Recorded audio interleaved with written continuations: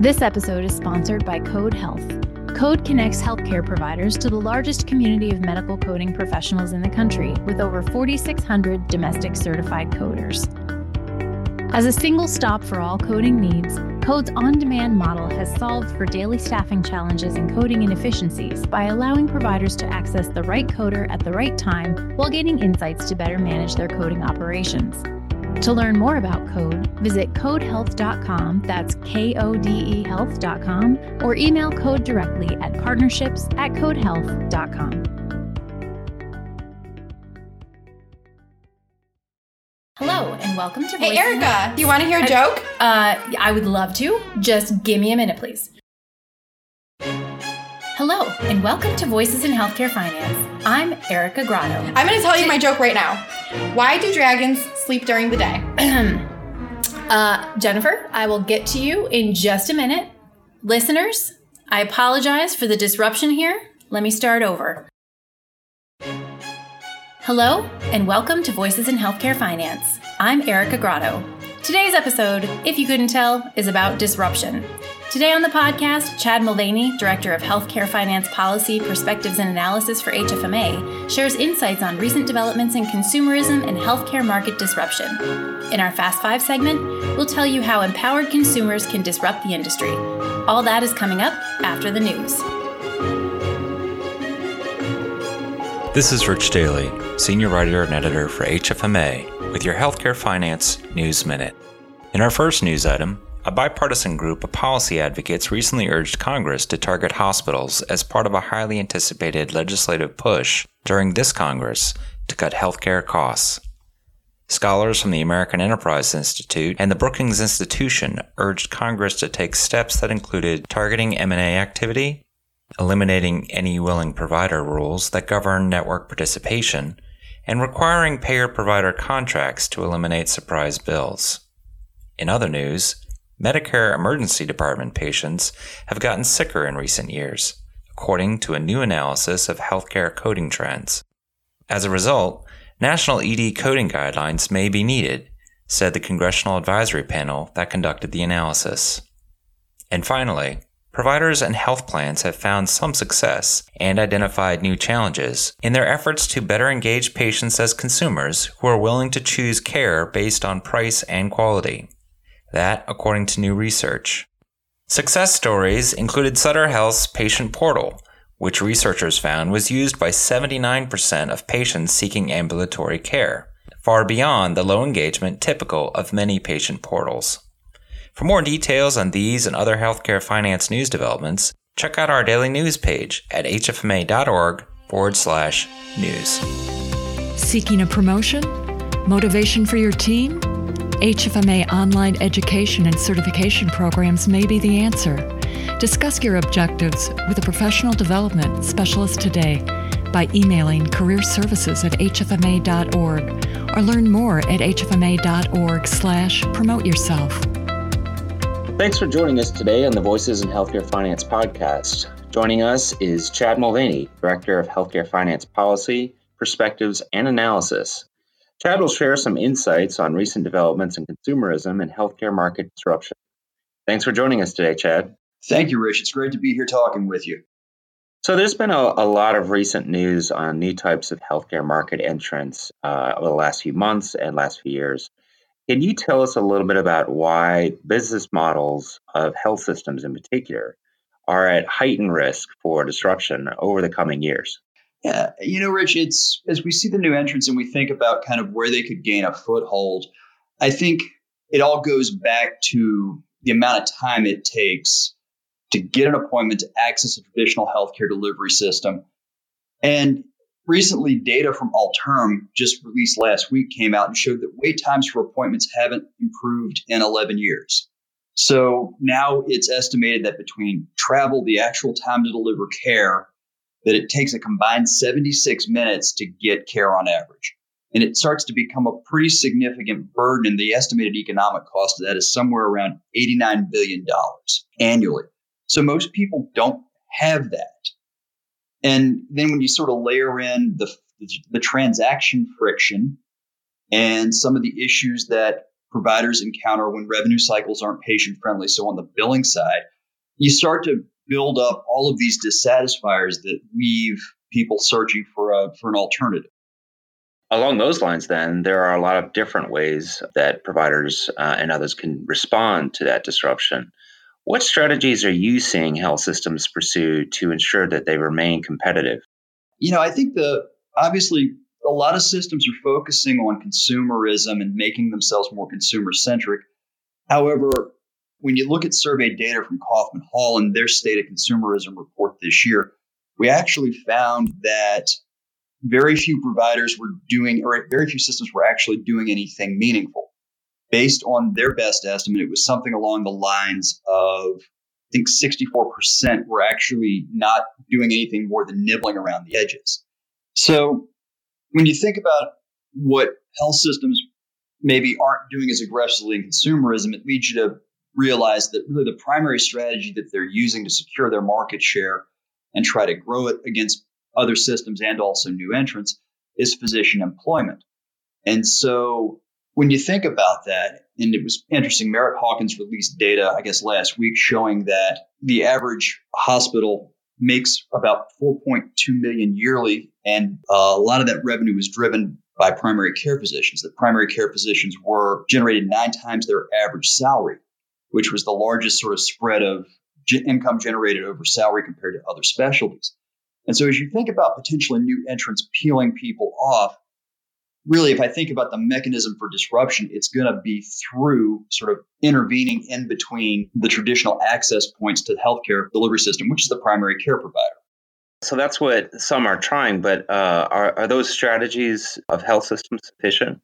Probably not. As I just sort of alluded to, when you think about the new competitors coming in and the new options, one of the common elements in these business models is that they're using technology or a more convenient access point to insert themselves between the patient and a traditional primary care provider. And then that, obviously, once you insert yourself in between the primary care provider, that sort of starts to disrupt referral networks. So all of the other specialists that you've employed, it certainly lowers your likelihood of even getting the referral, much less, if someone doesn't enter your system, how can you air quote keep them? So what are some examples of business models that you expect to challenge health systems for patients or customers? The last time we chatted, we talked a little bit about CVS and that, and I think that's one approach. But certainly another is really tied to a more virtual strategy. So one example that we saw last week was Doctor on Demand. They've launched a new virtual care platform for health plans and employers aimed at expanding access to primary care. And what I think is unique about this platform, which is called Synapse, is it actually integrates the health plan's existing network to provide the full range of health and wellness services. And it also has a virtual medical record that in theory follows the patient around. And to me, that's one of the things that differentiates this, as it allows the patient to aggregate their data and have a one-stop shop as long as they stay within the plan's network. So all the records follow them. The other piece of it is that at least in theory, or at least as it's being built, this platform will help minimize the risk of surprise bills because you're, in theory, being referred within the network. The other thing that I would imagine, though, the information that I was able to find didn't specifically say it, is as the virtual primary care provider is making a referral for specialty services, I would assume that some part of the algorithm is going to be based on location, based on the quality of the provider being referred to, but then also the cost. And I would suspect that cost would be calculated based on both the per unit reimbursement and how efficiently the specialist in which the referral is going to is delivering care. So there's a possibility that as a health system, you get completely carved out of this referral loop that, 10 years ago, you would have been sitting squarely in the middle of. So that's what the disruptors are doing. But if you're a health system, what do you do to ensure you have a competitive offering in the market? So if I'm an incumbent health system, I think I first and foremost focus on improving the experience or the consumer experience of care. And certainly this includes providing easy open access to clinicians, either through brick and mortar clinics or partnering with someone like Doc on Demand, or even partnering with urgent care centers if you don't have them, or sort of that network is already built out in the market and there's not an opportunity for you to do that. And certainly organizations like New York Presbyterian have been incredibly progressive about investing in either building out telehealth capabilities or partnering to get them. The other piece of that is also through all of these platforms, I make sure I've got frictionless scheduling so that people can do it off the phone, do it off the app, and they only have to set something up once so they don't have to continually enter their information. I'd also focus on the patient financial experience of care. So the things that HFMA covers in its dollars and cents work. So making sure that you can provide reasonably accurate price estimates for services. And that's certainly something that this platform Synapse is going to be doing. You make sure that when patients enter your system, you clearly communicate their patient financial responsibility. And you also then sort of follow our guidelines around medical account resolution so that they feel like they are treated fairly through the process. And then also you work with the physicians in your network if they're not employed by you to minimize surprise billing, because there was data that actually came out this week that showed that 13% of mothers who got hit with a surprise bill, if they delivered a second child, elected not to do it at the hospital where they got hit with a surprise bill. And the surprise bill may not have been the fault of the hospitals. It may have been from an anesthesiologist, say, if it was a cesarean section. So not only did you lose sort of the second delivery, but my guess is that family and their relationships probably aren't going back to that hospital due to the bad experience through negative word of mouth marketing. The other piece on this from an efficiency perspective, if referrals are going to start being titrated or directed based on the total cost of care and then also per unit price. So I think you have to look at your number one, cost structure so that you can offer competitive prices for the services being referred, but then also to make sure that the physicians that are providing those services are practicing efficiently so that there is a lower cost of care and the care is coordinated. And I think a lot of the strategies that we've highlighted through our value project certainly shows the way to how you go about doing that, aligning with physicians and making sure the data is liquid and they have the resources, analytics necessary to understand where there's excess cost to be worked out of the system, and then the performance improvement capabilities necessary to do that. Given all of the scrutiny around the patient financial experience of care and certainly the either positive impact or negative impact that could have on whether or not a patient stays loyal to the delivery system, I'd encourage our members and others to check out the resources that we have at www.hfma.org/dollars. And that website contains all of the work that we've done around surprise billing, patient financial communications, price transparency, and even provides consumer guides to help educate the consumers in your market so that they're prepared for receiving care and also what comes after in terms of the financial process. And also just one last thing is to check if there are any particular patient populations where you see this taking off first in. My initial thought is it's probably going to be millennials, because if you think about it, number one, they, at least based on survey data, seem to have a higher percentage of millennials that are undocked, in the sense that 45% of them don't have a primary care physician compared to 26% of the adult population. And certainly I've seen people debate back and forth as to whether there's any significance to this, right?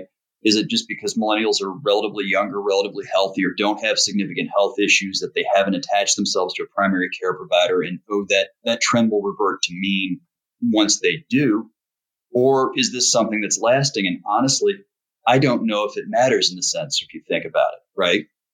So, Clayton Christensen, the Harvard Business School professor who came up with the theory of disruptive innovation, he sort of predicated the theory on there's always a set of consumers in the markets whose needs are slightly different and more unique than the mainstream. They have lower service requirements, less needs, etc. And when you start to put that lens over it, the millennials start to look like they may be that population that typically disruptors gain a foothold in and then expand to the mass market. So there may not be an opportunity for the trend to revert to mean as millennials grow older and encounter more healthcare problems, because they may have already sort of tracked themselves into an alternative way to access healthcare. Well, that is a lot of fast-moving parts to consider and keep track of. So thanks a lot for joining us today on the podcast and sharing your insights, Chad. Thank you, Rich. The healthcare transformation is gaining velocity. From new startups and mergers to enormous cross-industry partnerships, change is coming. We invite you to be bold, to lead the change. Join us for the HFMA Annual Conference in Orlando this June. Get the tools you need to take action. Learn more at annual.hfma.org.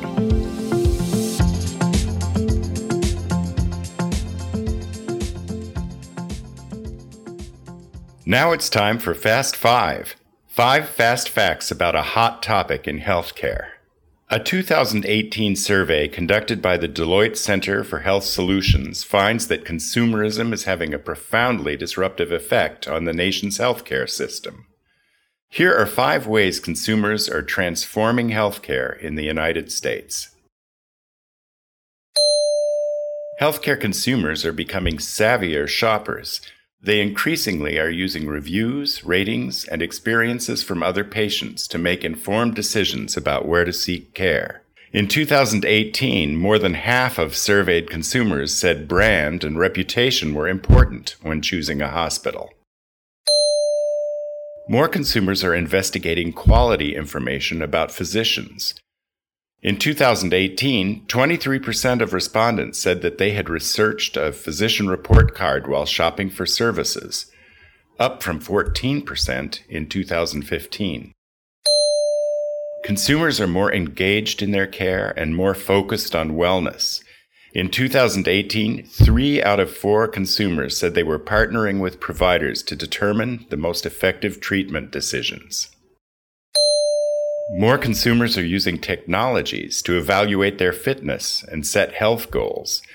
In 2018, 42% of consumers said they used technologies such as wearables, smartphone and tablet apps, and personal medical devices or fitness monitors, up from 14% in 2013.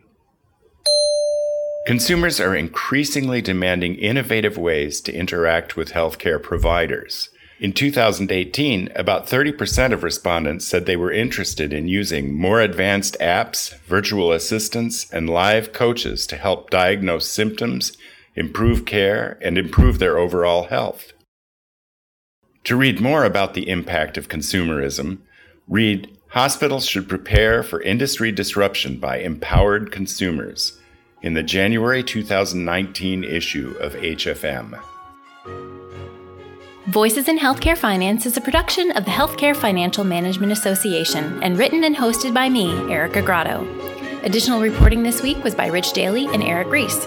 Our joke was provided by Jennifer Novoseletsky. And if you want the punchline, we'll get to that in a minute. Sound editing is by Linda Chandler and Michael Shorvat. HFMA's president and CEO is Joe Pfeiffer.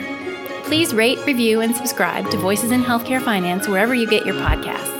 We're working on some new stuff, so please tell us what you think or send us your stories at podcast@hfma.org. So Jennifer, why do dragons sleep during the day?